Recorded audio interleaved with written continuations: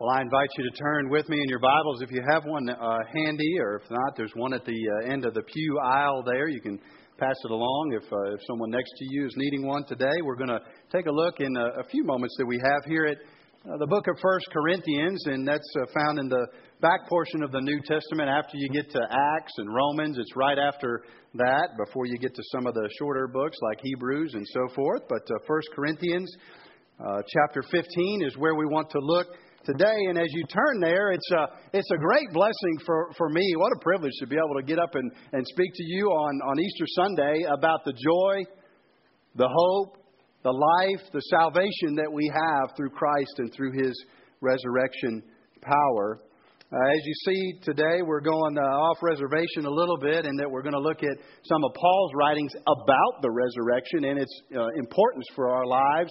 And I assume to some extent there that probably most of us are at least generally familiar with the biblical message about Jesus coming into the world, that He came as God's Son, and He came to lay down His life for the sinfulness of humanity. He died a death that we all deserve on Good Friday. That's part of Easter week. And then we see that He rose again from the dead. And His resurrection tells us about His power to conquer death, is evidence of that. As we're going to see in these verses, it's meant to impact our lives now. Not just fire insurance for heaven one day, but to impact our lives now as well.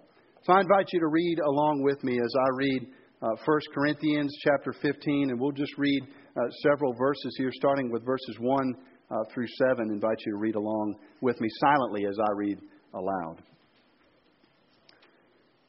Now I would remind you, brothers, of the gospel I preached to you, which you received and in which you stand, and by which you are being saved, if you hold fast to the word I preached to you, unless you believed in vain.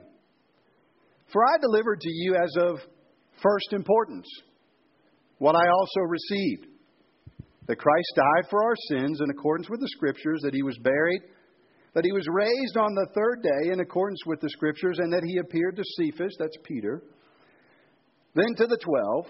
Then He appeared to more than 500 brothers at one time, most of whom are still alive, though some have fallen asleep, that means died. Then He appeared to James, then to all the apostles. Jump with me down to verse 19. If we in this life only have hoped in Christ, we are of all people to be most pitied.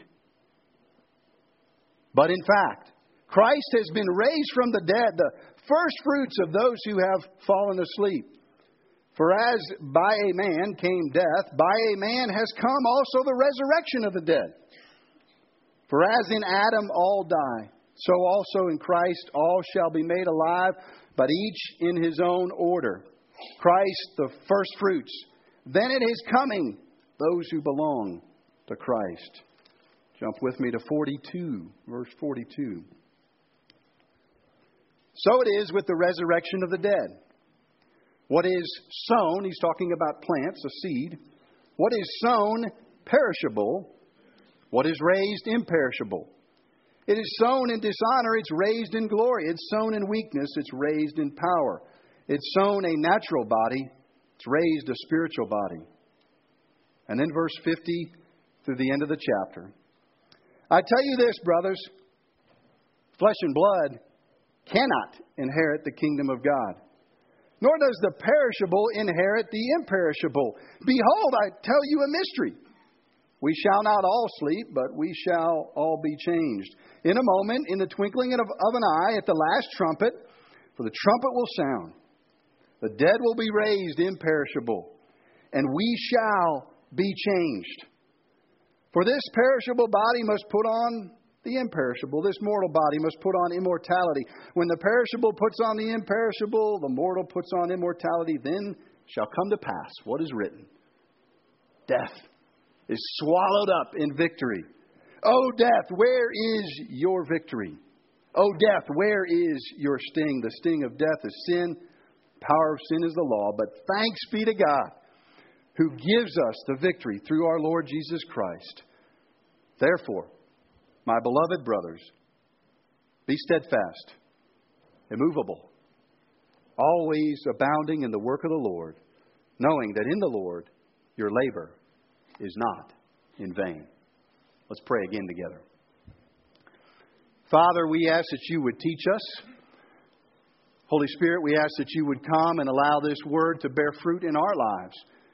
Oh Lord, we ask that the power of the resurrection might free us from people that are trapped, enslaved, stuck under sin, death, and the law, and we would be given new life through the victory of Christ to live in a transformed way now that would carry on into eternity.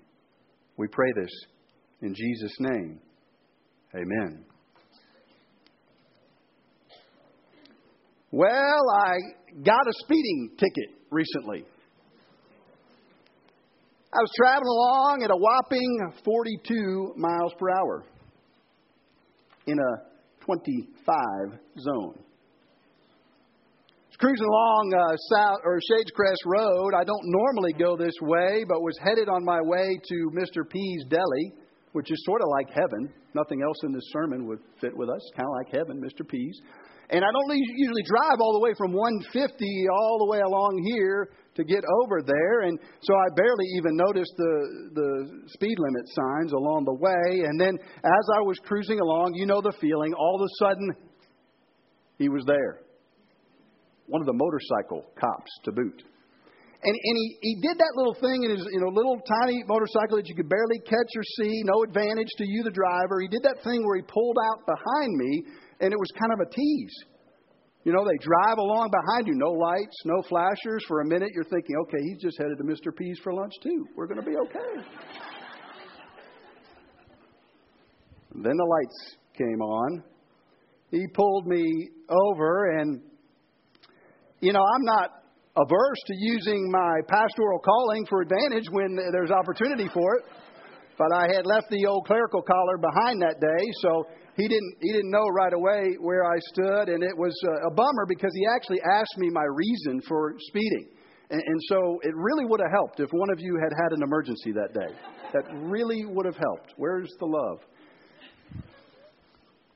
He was apologetic about handing me the ticket, and I had thought before that moment that maybe, because by that time we were in sight of Mr. P's Deli, and I thought maybe he would like to come over and we could just leave the ticket book behind, a $7.29 lunch combo, my treat, see where things go.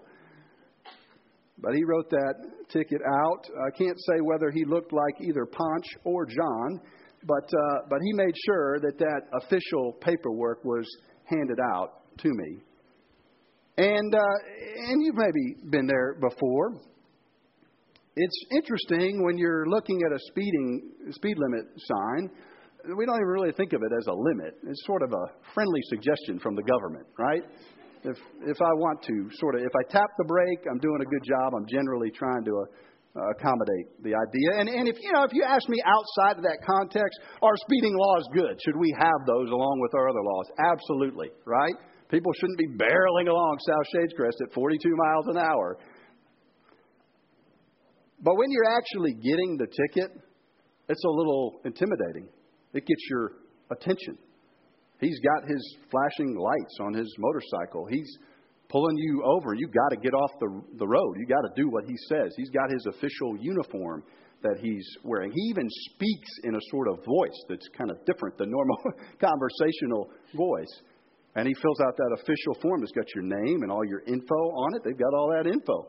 And then your court appearance. Got to go. It's just a ticket, but there's a court appearance on there. It got my attention as I thought about my tendency, and maybe your tendency too as well, to look at kind of God's plan for our lives, His directives of how we should live in relationship and fellowship with Him, His laws, if you will, as something that's sort of a suggestion, right? And we don't always think about the fact that we're maybe breaking those things, and there might be some consequences to that we're falling short of what He's called us to do, or we're stepping over some line of what He's told us not to do. It's interesting then, and we've just got a couple moments today, so won't spend a ton of time unpacking it, but if you look at our verse today, and particularly verse 56 of chapter 15, it has this interesting sentence in there. It says, the sting of death is sin, and the power of sin is the law. But thanks be to God who gives us the victory through our Lord Jesus Christ. And so what I wanted to talk about for just a minute today was, as I read that, it was a little perplexing. What does that mean that the power of sin is the law, the sting of sin is death? And then after we talk about that for just a moment, what is Jesus and what is the resurrection? What does Easter have to do with that? Because clearly the resurrection is all around these verses. How are those things tied together? And maybe it'll be strengthening for us. It'll encourage us. Maybe it'll even change our life today as we think about these things. Well, what does this mean? The reason I read these verses about Adam back in verse 19 through 21 or so that we read in this chapter, it talks about the fact that this first one has come ahead of all of us, Adam. And the Bible doesn't really explain why it is that we, all of humanity, got assigned to have Adam as our representative. That's just the way it is. The reality is, if we looked around, who among us could say that we would really have done that much better, right? And yet the Bible says this first Adam has come. And then it says, hey, in Jesus Christ, there's this second one that has come. The first one brought death. This next one brings life. And that's part of the idea of Jesus being fully man. You ever think about that? Why does he have to be fully God and fully man in order to secure salvation? Well, part of it is he's got to fix what Adam messed up. And then what we have in progressive centuries and millennia continued to mess up. He's got to fix what Adam did. So that's part of the idea here. And our thoughts would be drawn back then to the Garden of Eden when Adam didn't do what God called him to do. He didn't follow what God said for him to do. And what was the consequence? Death. Okay, spiritual death kind of immediately, and then eventually bodily death. That wasn't the way things were supposed to be.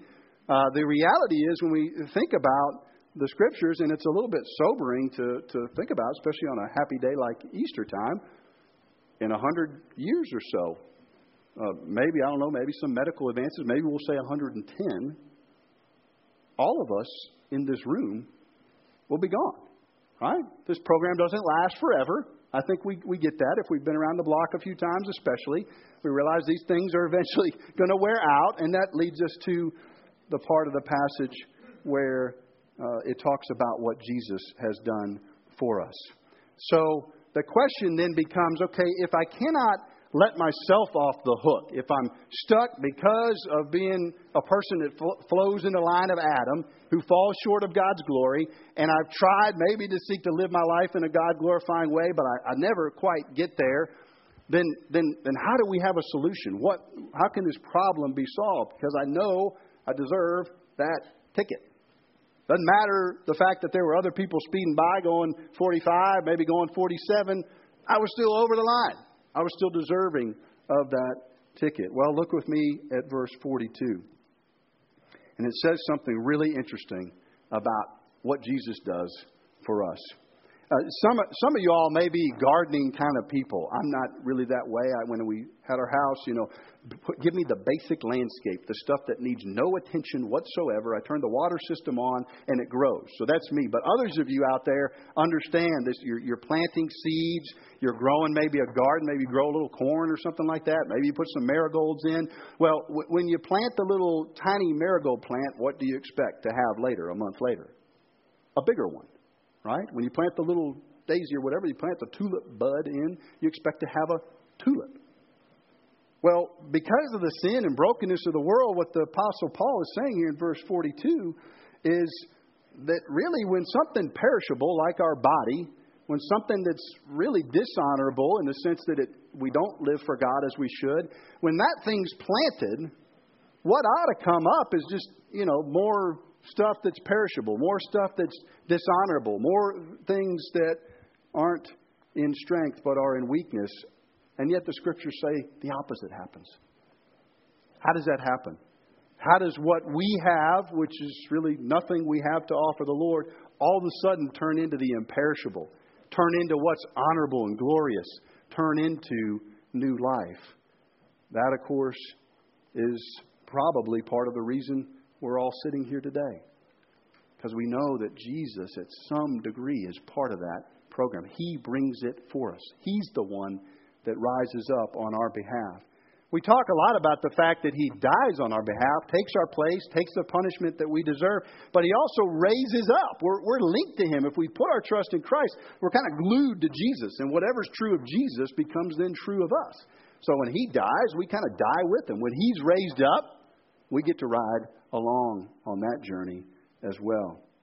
Take a look with me at verse 54 as we kind of come into a landing of our time in God's Word today. It says, when the perishable puts on the imperishable, and the mortal puts on immortality, then shall come to pass the saying that is written, death is swallowed up in victory. O death, where is your victory? O death, where is your sting? And then that verse we read earlier, and then verse 57, but thanks be to God who gives us the victory through our Lord Jesus Christ. You know, I had a second little interesting experience yesterday, and some of y'all are going to think that I waited till 6 o'clock last night to finish my sermon. Just wipe that idea out of your mind. We had baseball games yesterday, family in town, so we decided we'd swing by on the way back to another game that was going to be around 6 o'clock to grab some Chick-fil-A. I like Chick-fil-A. Good food, no Mr. P's, but it's good. It's in the running. And picked up some food. Now, it was an unusual experience, I want to say this, where it took us about 12 minutes to get through the drive-thru, and we were kind of in a hurry. So I'm sort of always in a hurry, and then when I'm really in a hurry and things get slowed down, I'm not happy about it, but I kind of went along with it, ordered our different things, and I was excited, guys, you can sympathize that I had remembered what Patience, my wife, had texted me to order for her, the chicken nugget meal. Get all our bags. By the time we waited that long, we're just, flying out of the parking lot of Chick-fil-A trying to get over to the baseball game before it starts. And my wife was already over there with our oldest. And we drove along and got there and unwrapped the bags. And I was excited to get my Chick-fil-A meal going. I was hungry, long day at the ball field. No chicken nuggets. No chicken nuggets. Not only that, no avocado ranch dressing for my wrap either. It's a bummer. It's a letdown. So what did we do? I'm normally not that guy that's going to swing back by the Chick-fil-A on the way home, especially after a busy day. But I was missing my chicken nuggets and my avocado ranch dressing. So we pulled back in. I was nice about it, walked in there. I didn't take Patience with me because she can't stand that kind of thing, any sort of conflict, interaction. And I just said my first lead line was, hey, we love Chick-fil-A. We love this spot. Y'all take care of us normally. We come here all the time. Gave them the good pros, all the pros. And then what do you think I did? Did I just say, hey, give me some chicken nuggets? Hey, how about put $5 back on my credit card? I reached in my pocket, and I had something that they'd given me. They didn't give me my chicken nuggets, but they'd given me a little piece of paper from a couple hours earlier, that receipt. And that receipt said right on there, hey, chicken nuggets, $5, $4.53, something like that. I handed it to him and said, hey, here's what I got. I didn't get what I was supposed to.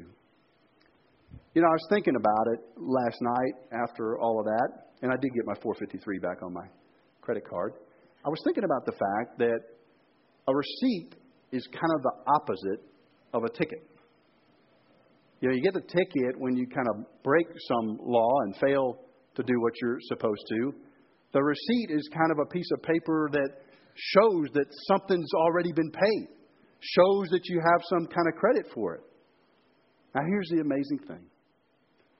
You and I can't secure anything with the Lord on our behalf. We can't pay, we can't be good enough to make up for the bad things we've done or for our sinful nature that continues to weight us down. But guess what? Jesus did it. Jesus did it, and He's provided for us. The resurrection is sort of His receipt to say, this has been accomplished, this has been done, so that we might begin to experience that saving relationship with God now, that resurrection power, and that we might then one day when we're headed on to eternity, be able to hold that up and say, not because of me, not because of anything I've done, but because Jesus rose from the dead, I too can be raised up to new life. Let's pray. Father, how grateful we are that we aren't stuck with the ticket. But that instead, knowing that we all deserve that ticket, you nevertheless give us what we don't deserve. You give us a receipt for something we didn't pay for. And Lord Jesus, we know that you are that righteous one who has not only borne our sins, but allowed us to be raised to new life. And we ask now today that you would propel us forward. If this is a starting point for us in our relationship with the Lord, that we would begin to move forward, begin to connect with the church body, begin to connect with Bible study and folks that can help us to grow in our relationship. For those maybe here that do know you and have been walking with you, that this would be a time of renewal in our relationship with you, and the power of the resurrection would be displayed in our lives to your amazing glory. We pray in Jesus' name. Amen.